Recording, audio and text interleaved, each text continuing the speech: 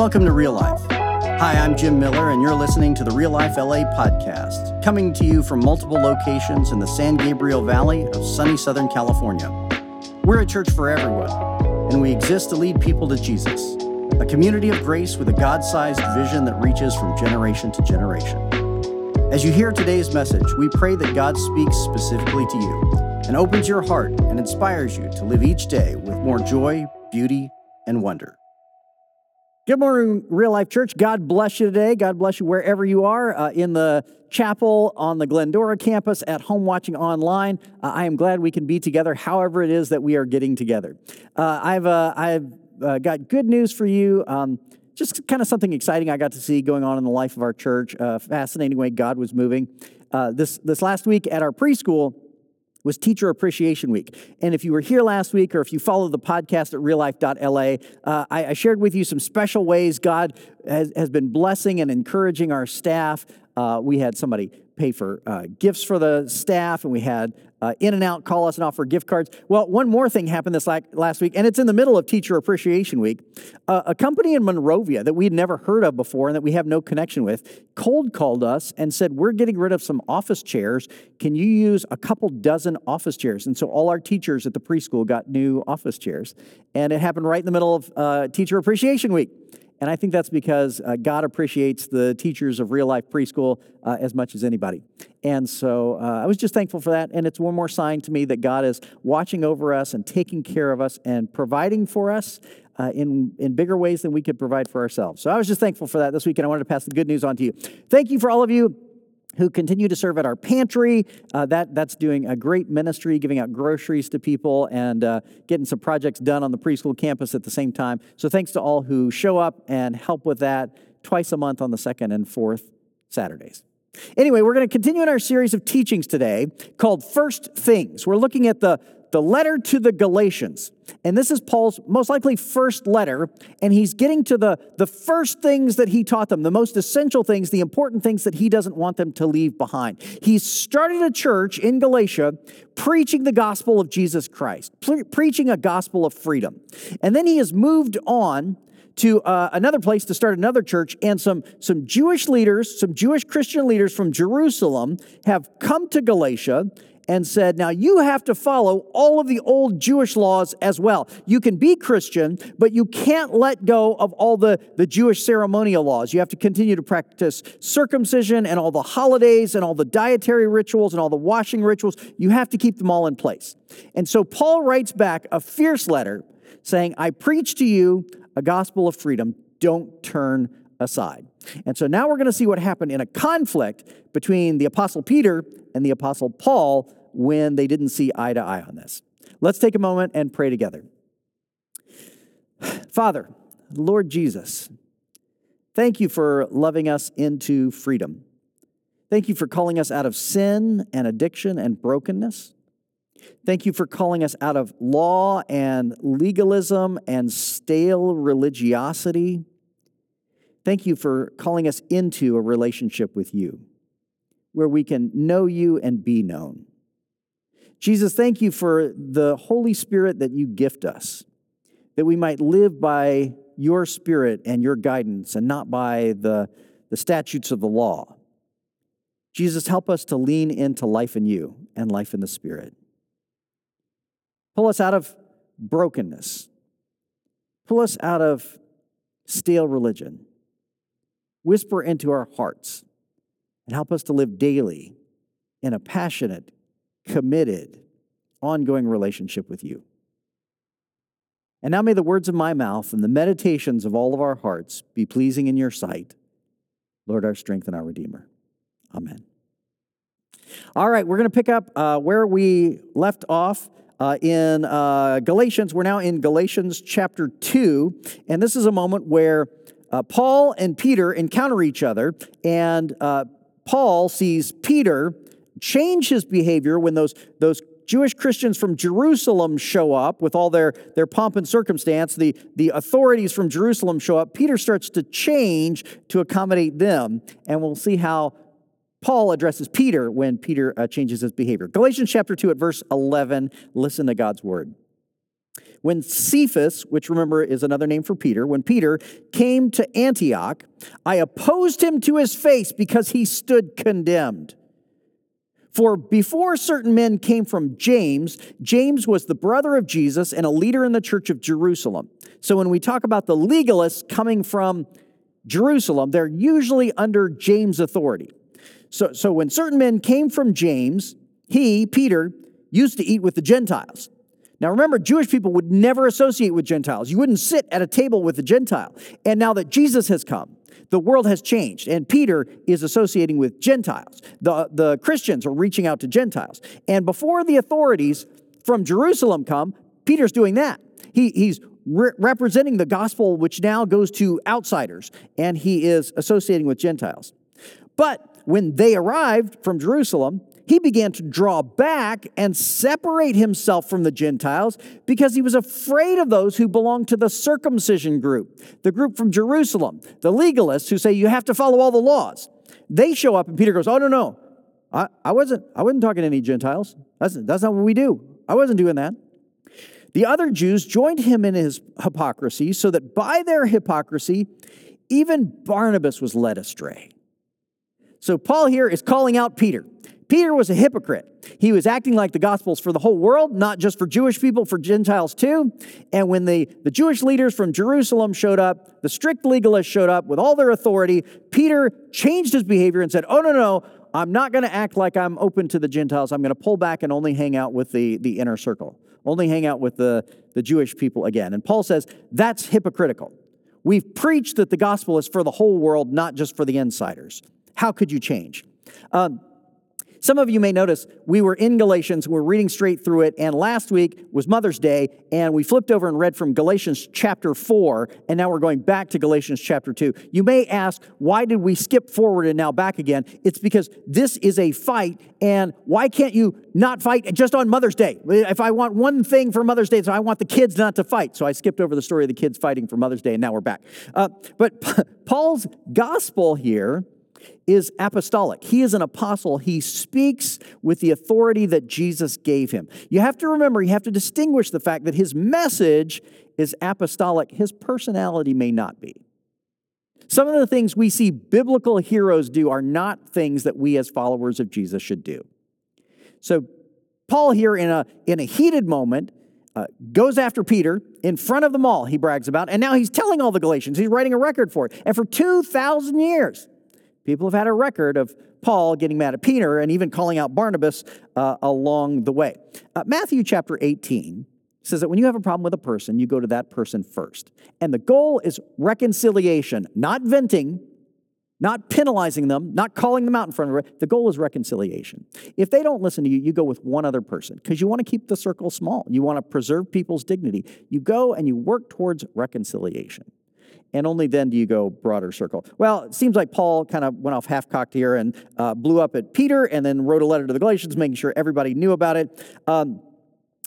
Paul is scolding Peter for bad behavior, and then Paul is compounding the bad behavior in the way he responds to it. But what's at the heart of the issue here, what's at the heart of the conflict, is Paul has preached a gospel which reaches to the entire world. This is no longer the Jewish faith for an inside group that's been born into the line of Judaism. This is a message for the whole world. Jesus is the Messiah that has come to save people all over the world who would believe and to unite them together into one family.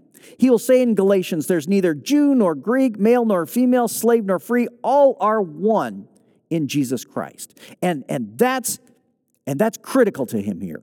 He doesn't want Peter leading the message astray.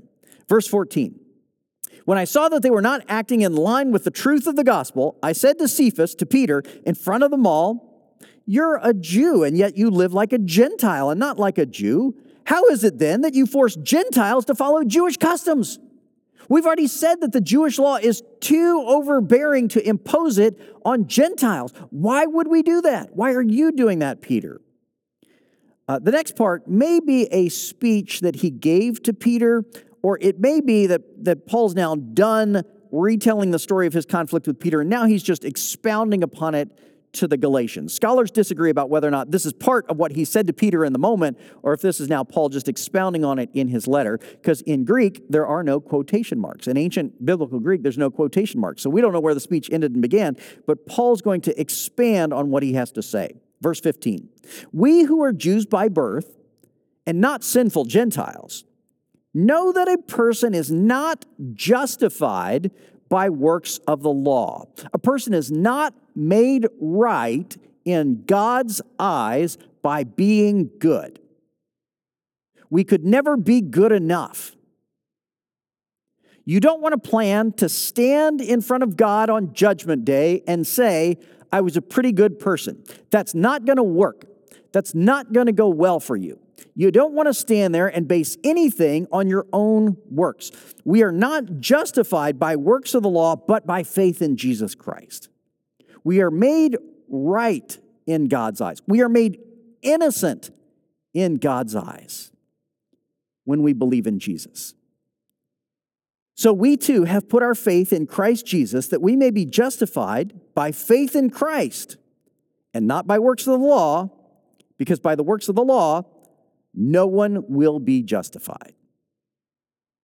God's plan A for humanity was perfect relationship with them in the Garden of Eden, Adam and Eve, no interruption between God and humanity.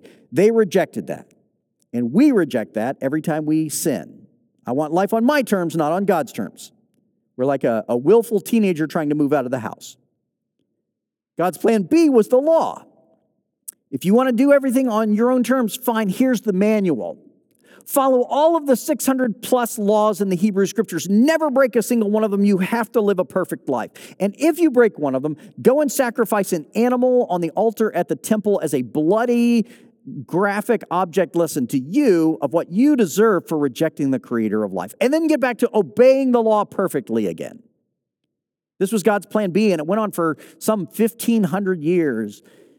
And all we could do is prove how inept we were at following the law. We failed over and over and over again. No one will be justified through works of the law. No one will be made right in God's eyes by being a good person, because you can never be good enough. God is perfect and demands perfection, and we are never perfect. God's plan B was the law, and we failed. God's plan C is grace. In God's plan C, Jesus dies for us on the cross. And when we believe that he died for us, our sins are wiped away. And then we're called to new life. We're set free from sin and from law. And we're set free to live by the guidance of the Holy Spirit. God places the Spirit in our hearts to guide us day to day, to live life with him and through him and for him. That's the distinction Paul doesn't want to lose here. Peter has turned aside from the Gentiles, from the people to whom the gospel has gone, and he sees the authorities from Jerusalem coming, and he says, I better appease them, I better satisfy them. And in doing that, he pollutes in his life, and the way he lives it out, he pollutes the message. He pollutes the gospel, because the gospel is not about satisfying the people from Jerusalem. It's not about works of the law. It's not about keeping all the rules. It's about believing in Jesus. And Paul doesn't want that watered down. So he has this confrontation with Peter in front of everybody. Verse 17. But if, in seeking to be justified in Christ, we Jews find ourselves among sinners, because they're eating with the Gentiles, who they've always thought of as the sinners, the outcasts, if we find ourselves among them, doesn't that mean that Christ promotes sin? Paul's asking kind of a rhetorical question that he anticipates people might ask. If you're hanging out with Gentiles, are you doing the same things that they're doing? Have you turned back and are living like a pagan now? Absolutely not, Paul says. And in the Greek, this is a fierce rejection. Absolutely not. If I rebuild what I destroyed, then I really would be a lawbreaker. That's kind of a clunky sentence, but he's saying, if I go back and I live like a pagan, if I live a sinful life, then I really am guilty.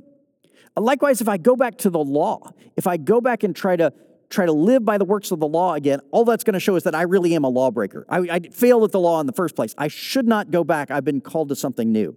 For through the law, I died to the law so that I might live for God.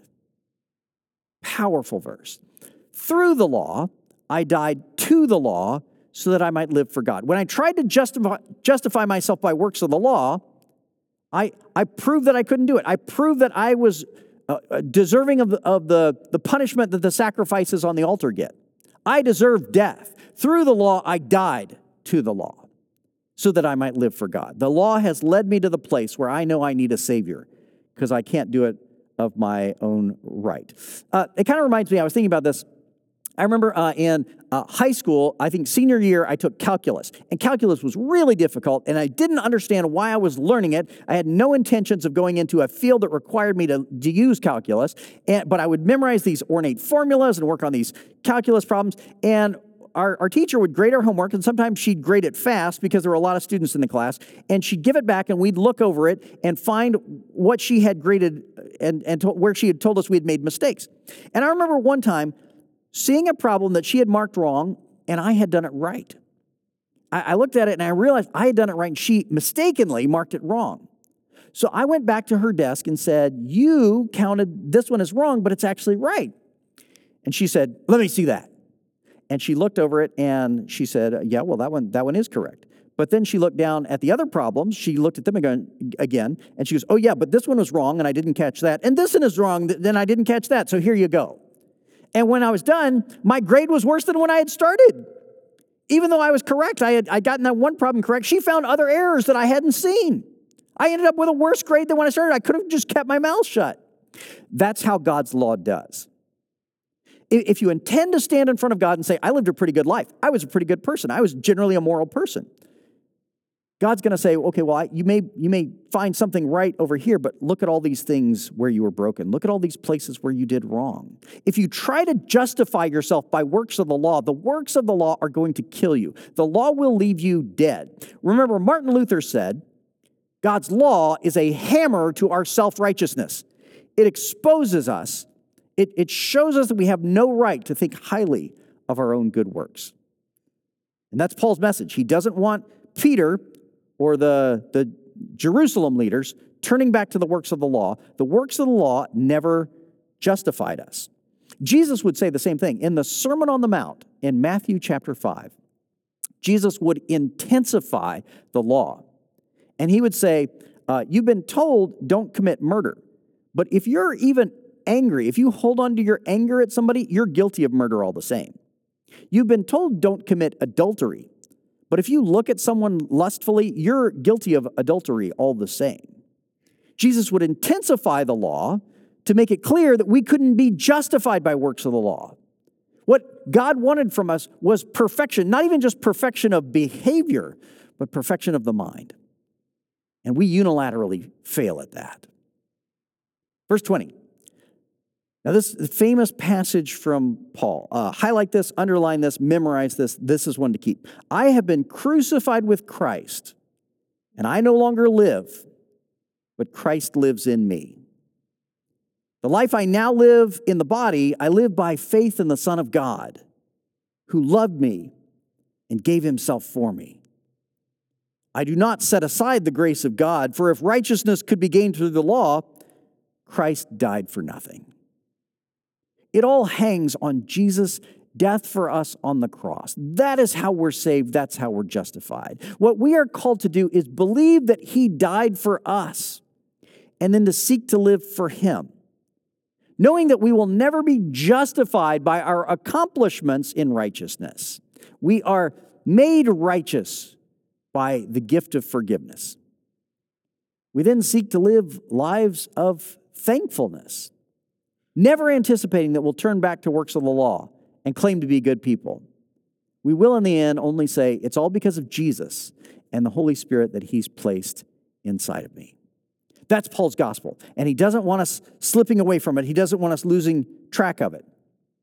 But you understand the temptation. When you are surrounded by a culture of people who think differently, you understand the temptation of succumbing to culture. That's what Peter did. When the leaders came from Jerusalem, and they were important, and they had authority, and James was the brother of Jesus, and they said, we have to follow all the laws, Peter gave in to the pressure around them. We all know what that's like. Not that long ago, I gave into pressure myself, peer pressure myself. I went down to the Glendora preschool, the real life preschool, and we needed an extra driver to drive the after school van to go pick up kids at the school and bring them back to the school. And so I volunteered, and I got to drive the church van to go pick up kids from the school. Well, it's been kind of a while since I've spent a lot of time with first graders. My kids are teenagers now, and I was trying to think on the way there. I was in the van with Miss Stacy, our children's minister, and I was thinking, I forget what first graders talk about. I don't know. What if they don't like me? I need to say something so that they'll like me and want to talk to me. So a bunch of first graders get in the van. We're driving back to the preschool, and I turn around and say, "Hi, I'm Pastor Jim, and I have an Xbox, and I like to drink Dr. Pepper and chocolate milk." I don't even like Dr. Pepper. I'm just trying to fit in. I just want these first graders to like me. And so I just said the first thing that came to mind. And this first grader sitting in the front row behind me said to me, he goes, "You should probably drink more water instead." Now, that kid has good parents, first of all. That's a healthy family. And secondly, I misjudged my audience. I've lost track of what first graders are into. Apparently, they're all health nuts now. I didn't know that. But we all understand the pressure to succumb to try to fit in with a group. And we do it religiously, too. And you right now are surrounded by a culture in which the dominant belief is if you're a pretty good person, things will probably end up fine in the end. If you live a generally moral, well-socialized life, God will probably let you off the hook for the other stuff in the end. Paul wants us to realize that's not the gospel. You don't want to hang anything on your own righteousness, on your own morality, on your own goodness. In the end, when you stand in front of God, you want to point at the cross of Jesus and say, that was for me.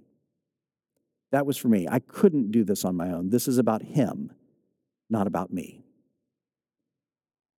So Paul is now after Peter, who's succumbed to the peer pressures of those around him, and he doesn't want Peter and Barnabas confusing the rest of them.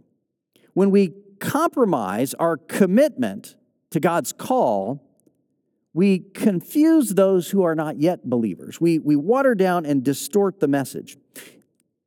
Here's who I'm after in this teaching series.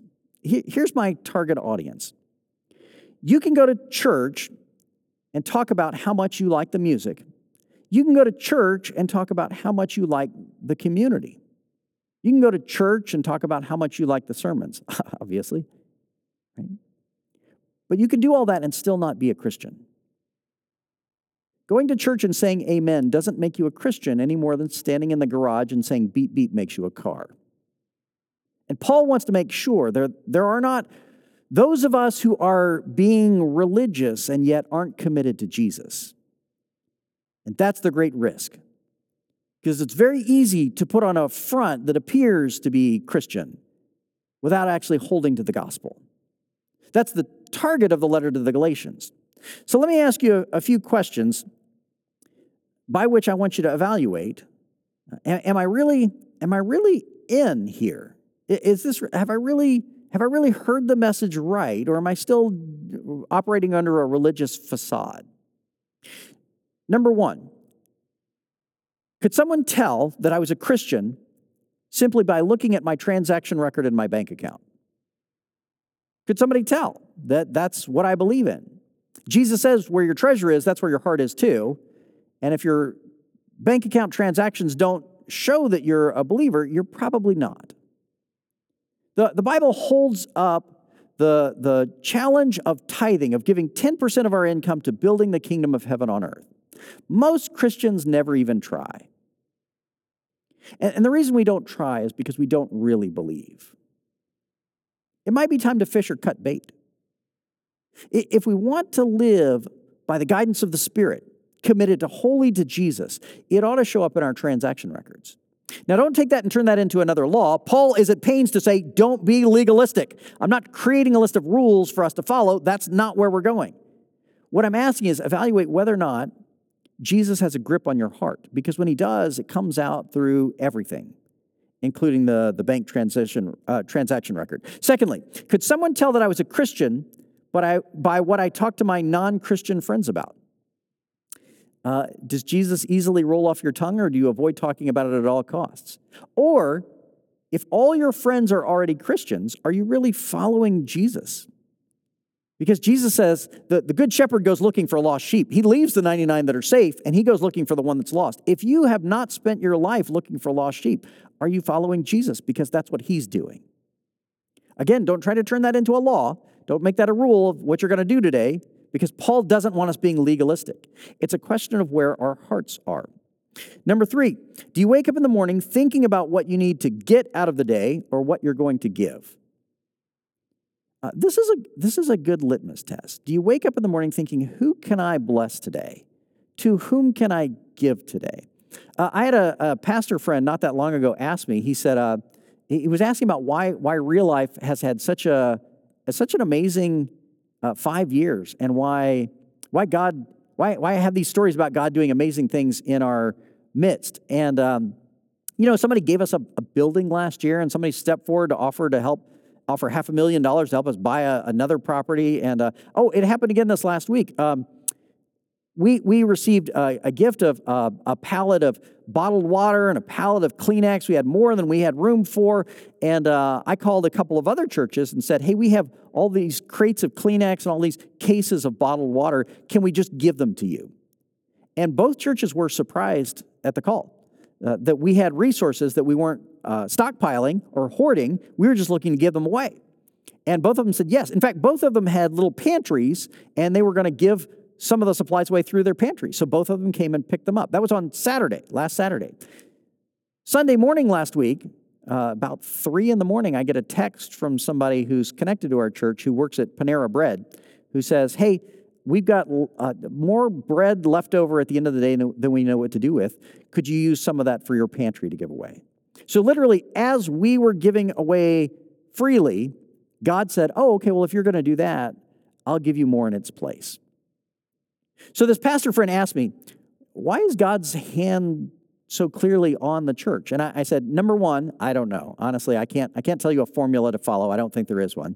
Number 2, it's all Jesus, not us. It's really Jesus doing what Jesus wants to do. We haven't earned it. We don't deserve it. It's just Jesus doing what he wants to do. But number 3, if there is any spiritual algorithm here, it's this.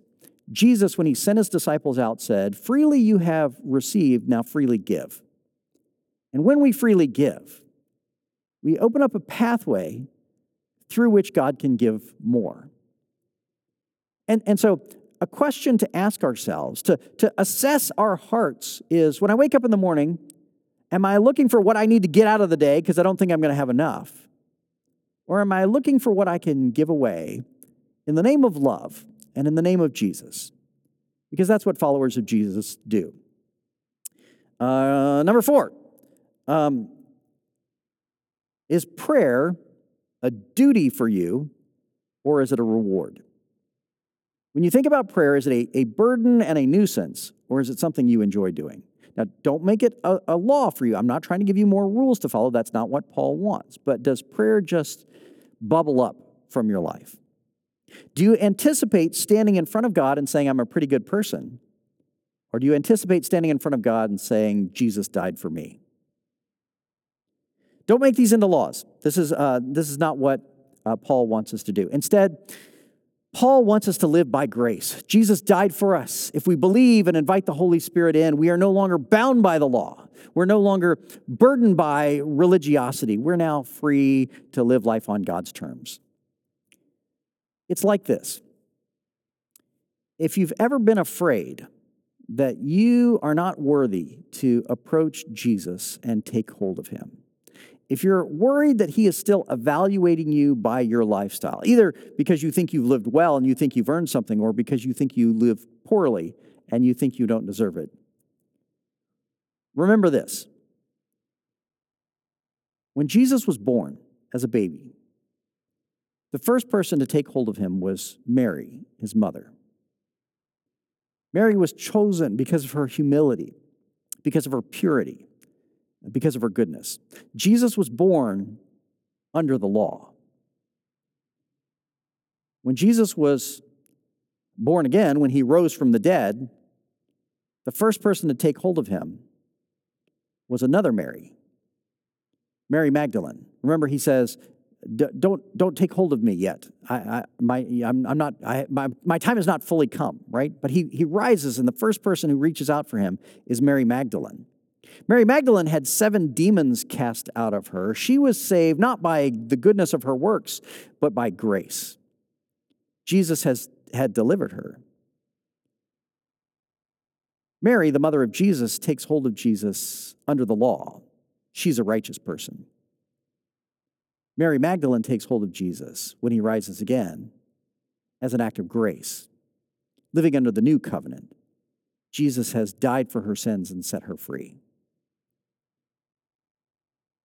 You are no longer under law. Don't be bound by anxiety that you're not good enough for Jesus. Don't be haughty and proud and think you've done good enough to earn your way there. We are not under law. We live under grace. And just as Jesus delivered Mary Magdalene and set her free and called her to follow so that she had the right to approach him, you have the right to approach him. He died for you. He wants to send his Holy Spirit into your heart and have you live by an entirely different worldview. Let's take a minute and pray. And as we invite Jesus in, as we invite the Holy Spirit in, we invite in new life. Pray with me. Jesus, I thank you for the fierceness of our brother Paul, the way he defended the gospel, even in a kind of a rough and abrasive way, so that it wouldn't get lost, so that it wouldn't be polluted. Don't let it be polluted among us. Don't let us turn to religiosity and law and try to justify ourselves by our own works. Don't let us be polluted by the yeast of the Pharisees, by self-righteousness, by judgment and condemnation of those who live worse lives than us. Instead, help us to see the vastness of your forgiveness. Help us to experience deep in our hearts the power of your grace. And then send us out to love in your name. Send us out to live graceful lives so that through us, the world might see you. It's in Jesus' name that we pray. Amen. God bless you. Go be the church. Thanks for joining us today. Now, will you help us welcome others to Real Life? Share our podcast or find us on Facebook or Instagram at Real Life LA. If you'd like to become a supporter, please visit reallife.la and tap Give to help us welcome everyone to Real Life. God bless and have a wonderful day.